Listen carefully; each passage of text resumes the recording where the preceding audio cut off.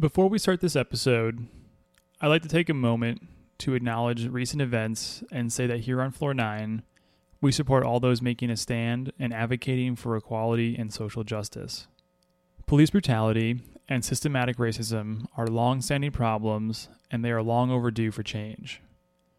We condemn racism in all its forms and are committed to being active allies in the fight for racial justice and equality.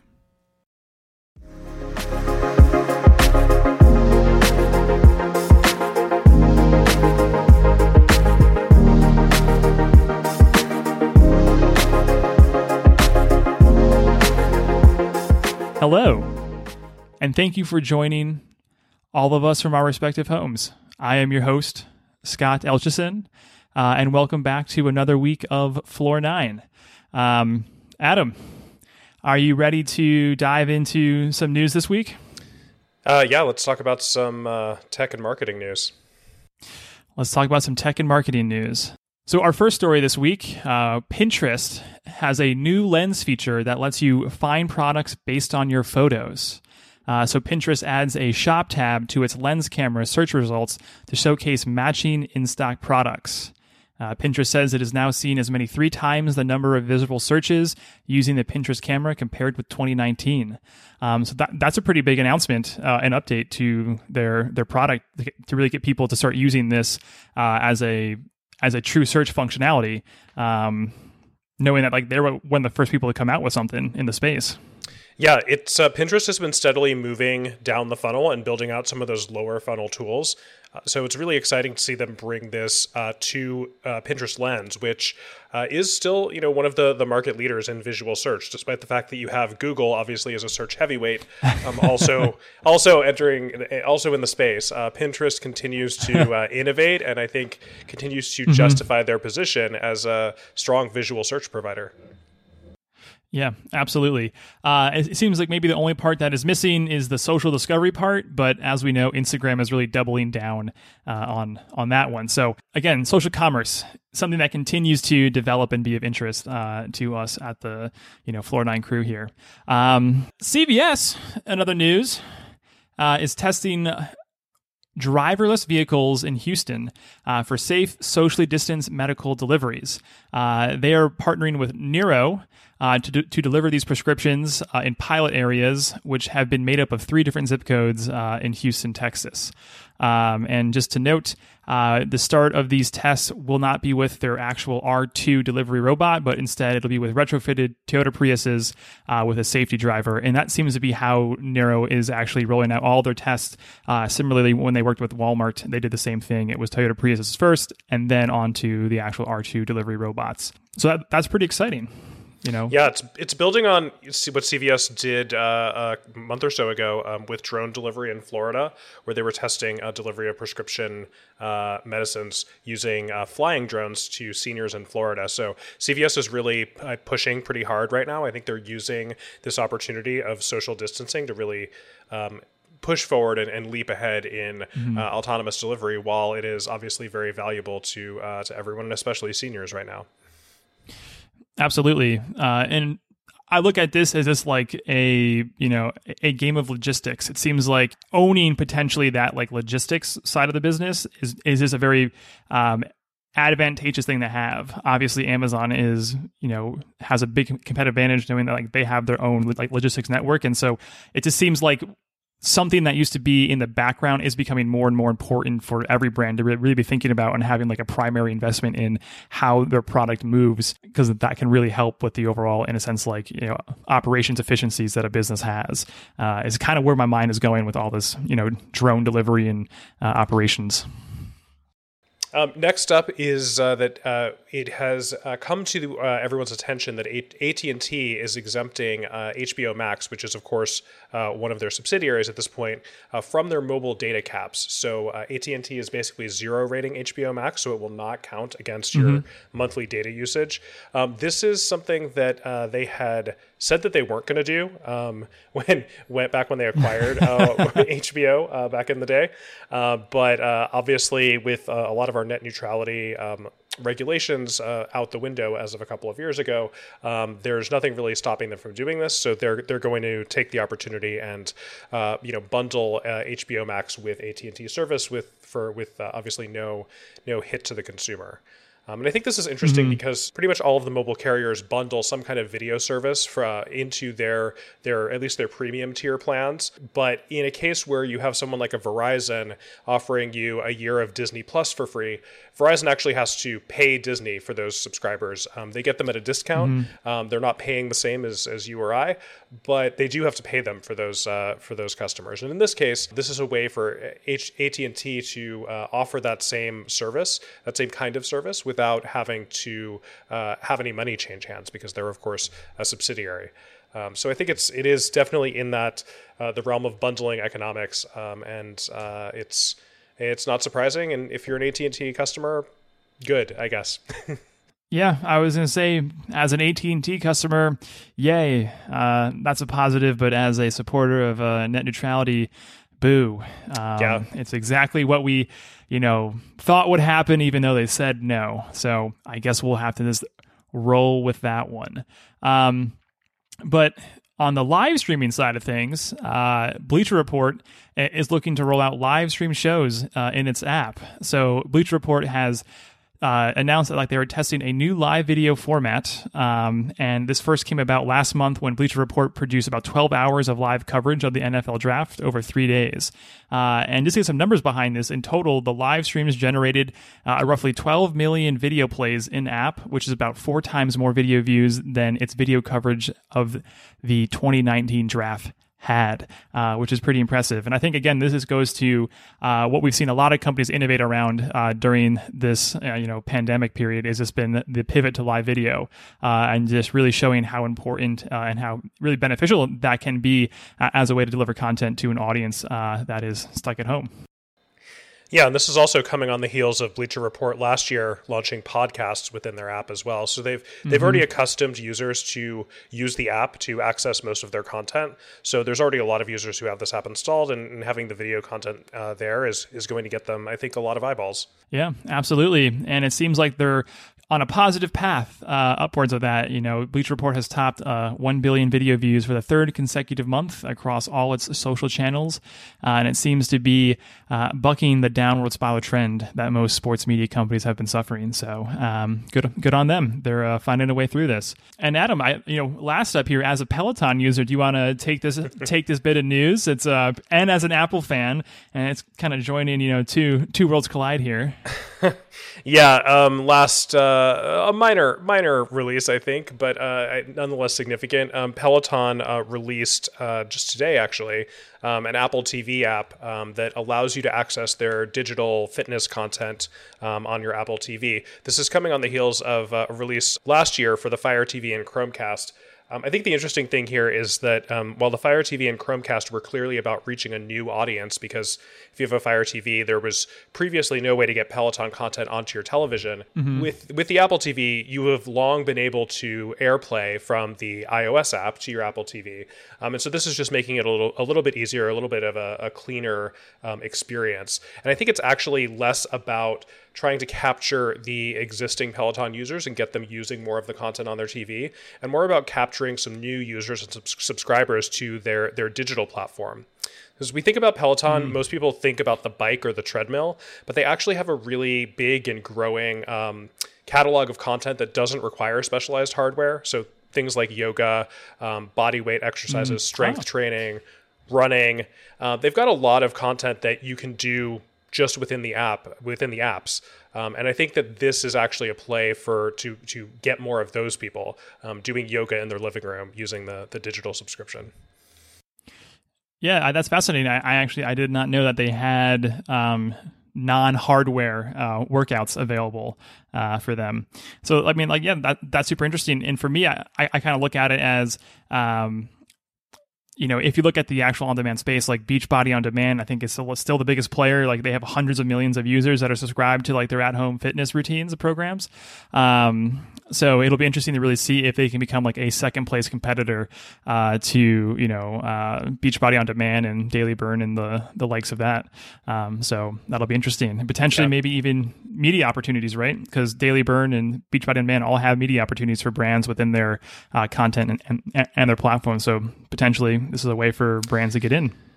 Potentially. They've been very selective about that on the Peloton side. And it's interesting. Beachbody is, as you say, is huge, but Peloton definitely has the mind share as the at-home fitness brand. So I'm wondering if they obviously need to do some education to get people aware of the fact that they have things that don't require an investment in their own hardware. But if they can get people over that hump, I think that they stand a chance to seriously compete in the marketplace. Yeah, absolutely. That wraps up this week's media and tech news, and we're going to transition directly into a conversation with Joshua Lowcock and Allison Pepper for a conversation about Section 230. So Joshua, Allison, welcome to Floor 9. Thank you, Scott. So Allison, welcome to Floor 9.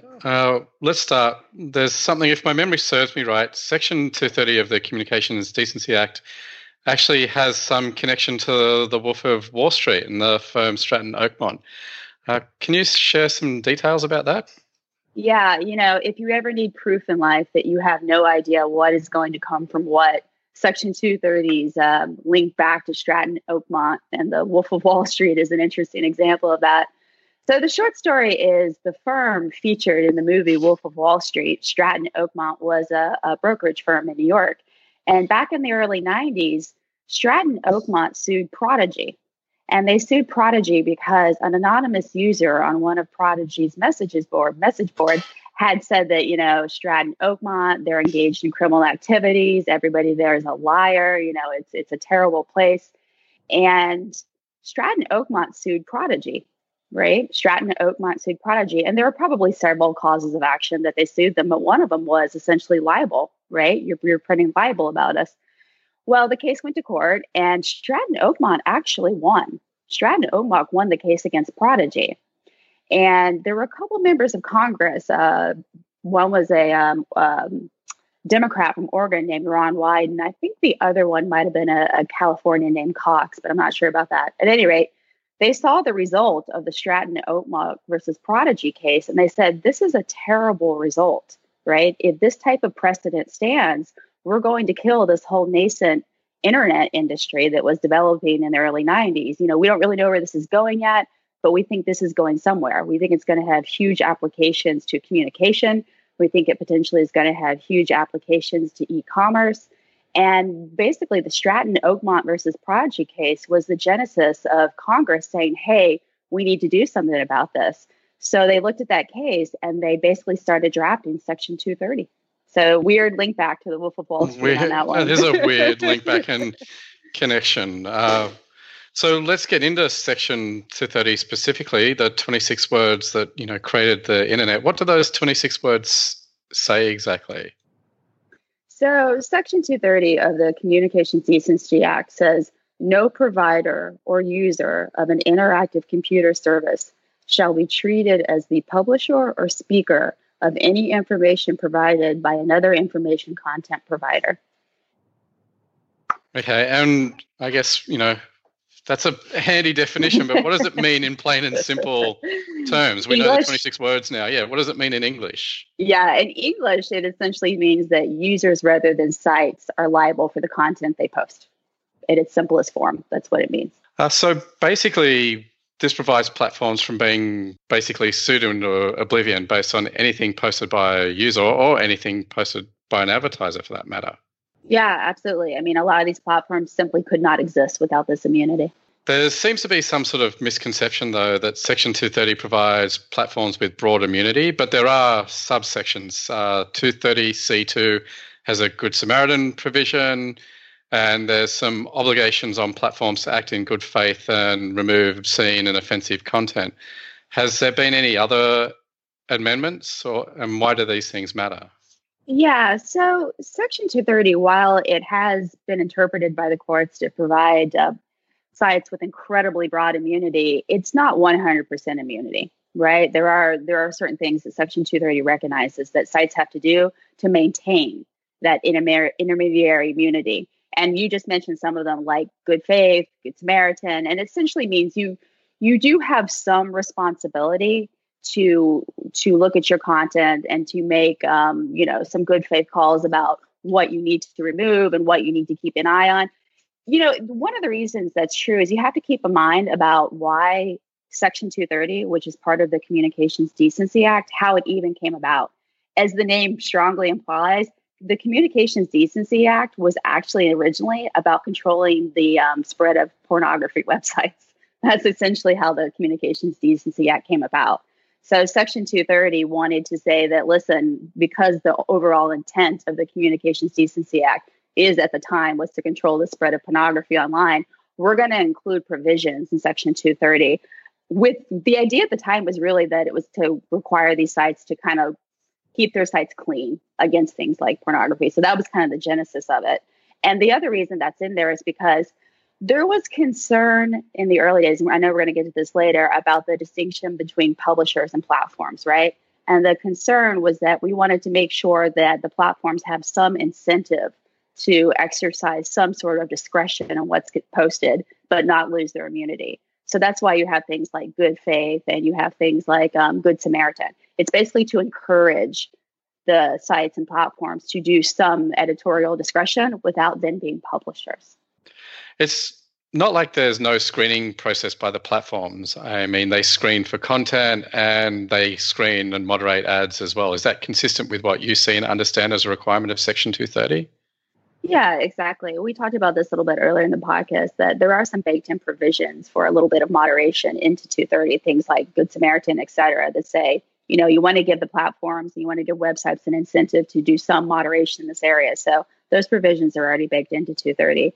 Same with advertising. You find a lot of the platforms have developed their own processes and practices to make sure that it's a good experience for the end user and it's a good experience for the company. So I think there is some moderation going there. Whether or not it goes beyond the limits of 230 or under the limits of 230, it's in some respects not really a legal question at that point. I think that's really interesting. And, we're clearly having this discussion at the moment because in the last week or so, we've had Twitter come out and exercise some of that discretion.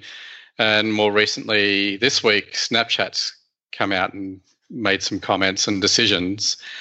When we've spoken before, you've talked about, Section 230 as being a circadian issue and it resurfaces every 4 to 7 years.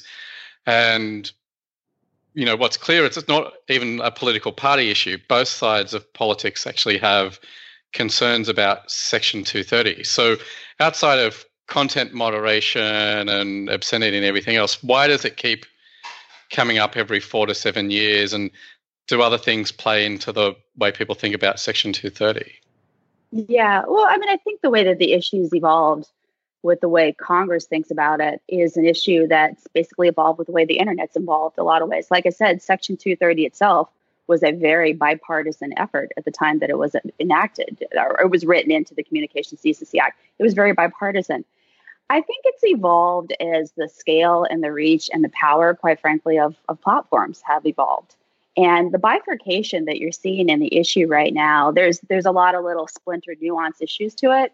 But the big bifurcation you're seeing between at least, Republicans and Democrats, the way they're both attacking 230 right now, is that what we've heard from Republicans, quite frankly, over the last couple of years is that the platforms are engaged in political bias, right? That they feel like there is a liberal political bias and that there is censorship going on against a conservative or Republican point of view. The Democrats, on the other hand, feel that the platforms have become disincentivized to engage in any sort of efforts to spread disinformation, right? And we saw that come out of 2016 with the presidential campaign in 2016. The Intelligence Committee has looked at things both on the House and the D side, and the House and the Senate, and has said, listen, we've got a disinformation problem online. And the Democrats, quite frankly, feel that the platforms are doing nothing to control the spread of disinformation. So you've got both parties mad at the platforms right now over this issue for different reasons. And that anger is really starting to grow, and it's really starting to hit an inflection point, I think. I think that's interesting. And, the comment about the platforms and political bias and, whether they're incentivized to actually moderate and remove disinformation. I guess to what, even as a foreigner, I feel like there's a lot of confusion about what the First Amendment means and what freedom of speech means, and that platforms are private companies and they're meant to have terms of service.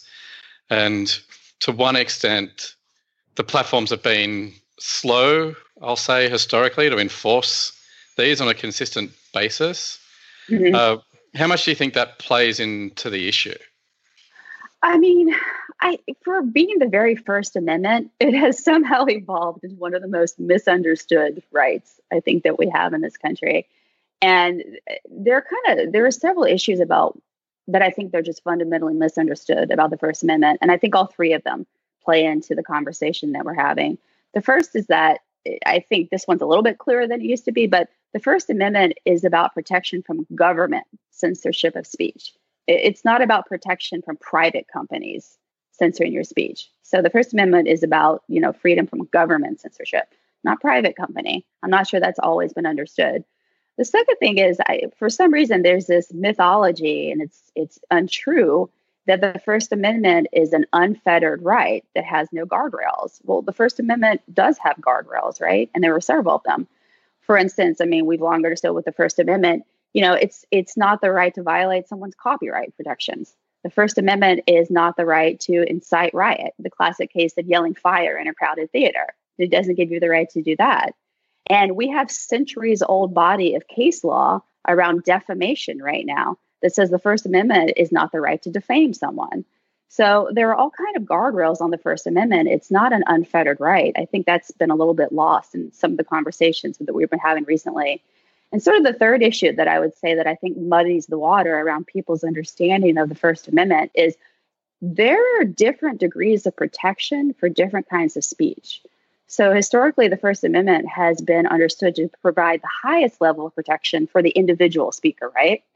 But there's also First Amendment rights for speech for companies, and it's called commercial speech. And companies also have First Amendment rights under the commercial speech kind of doctrine. But that is also not an unlimited right, and it's also a much more restrictive right than an individual has. So both individuals and companies have First Amendment rights, but they're not the same degree of rights, and they don't afford the same degrees of protection. So for what is otherwise a very short amendment, it's devolved into a lot of confusion as of late. I wanted to pick up on that thing that you touched on, which is commercial speech. And, we've spoken a lot about Section 230, and, there's benefits to us as individuals for content that we publish on platforms, and there's a clear benefit to the platforms as well. But from a brand and advertiser perspective, how have they benefited from Section 230, aside from, that these platforms have grown up and provided an opportunity to reach audiences and advertise to them? Yeah, for brands and advertisers, my understanding is, the platform might not necessarily have to accept legal liability. Like, for instance, let's say you had an ad that libeled someone, right? The platform might not necessarily to accept liability, but that doesn't necessarily protect the brand. You know what I'm saying? It's the platform's immunity, not the brand's. So there's a little bit of a difference that just because the brand posted something on the platform, if there is a legal recourse from that, Section 230 isn't protection from you from that. It's protection for the platform. So in one sense, Section 230, you could say, has actually helped advertisers have more confidence that they can advertise on platforms and taken some of that risk away from platforms that would have to then vet every advertisement on there. That's really interesting. Have you seen any brands actually come out and speak about Section 230, either historically or in recent time? I haven't. I talked to a couple of friends about this the other day. I haven't seen brands as of late necessarily say much about 230. I think what we're experiencing right now in the aftermath of the George Floyd incident and the incidents leading up to that, I think you're seeing a lot of brands being a lot more proactive in general on what they consider to be social issues, right? in some ways that I think brands have traditionally stayed away from because they don't necessarily want to be in the position of alienating any potential part of their demographic or their customer base. I think there's an interesting evolution going now to brands increasingly wanting to not sit on the sidelines. I saw a McDonald's ad today that basically referenced back to the George Floyd and some of the social justice issues. And I don't know that they've traditionally been active in that space. And I point that out to say that what you could see in what is increasingly this just utterly hyper politicalized environment, what you could see is a crossover effect there. And I say that because you are seeing brands increasingly not wanting to sit on the sidelines on social issues. The aspects around 230 could become, and I'm extrapolating to something to just think about where this might be going. And I'm not saying I've seen this yet, but you could potentially see brands say, do I really want to put and associate my brand on Facebook, a company that's going to become synonymous with disinformation, right? Do I really want to put my brand on a platform that does no policing of content or doesn't do a good enough job policing content in a way that, you know, a larger increasing segment of society might be opposed to how they're influencing the democratic process, right? Are there risks going down to associate myself with a platform that may or may not be on the wrong side of history? It's a bigger picture issue, but I can see it evolving in that direction. I don't know that it's quite there yet because 230 is still a little bit arcane. I think that's a really valid point, and I think brands struggle with that all the time, and how much they're prepared to hold platforms accountable. And I think in this time of where social injustice is so much in the spotlight, brands being able to find their voice and actually speak on these platforms in a way that's confident makes Section 230 super important. One of the things you sort of outlined there, though, is, and I think about this in the context of both brand safety and, the way Twitter describes it as platform health, is if platforms actually got better at understanding the way they worked on Section 230, it could actually make them a better environment for advertisers, couldn't it? Yeah, I mean, it absolutely could. There could be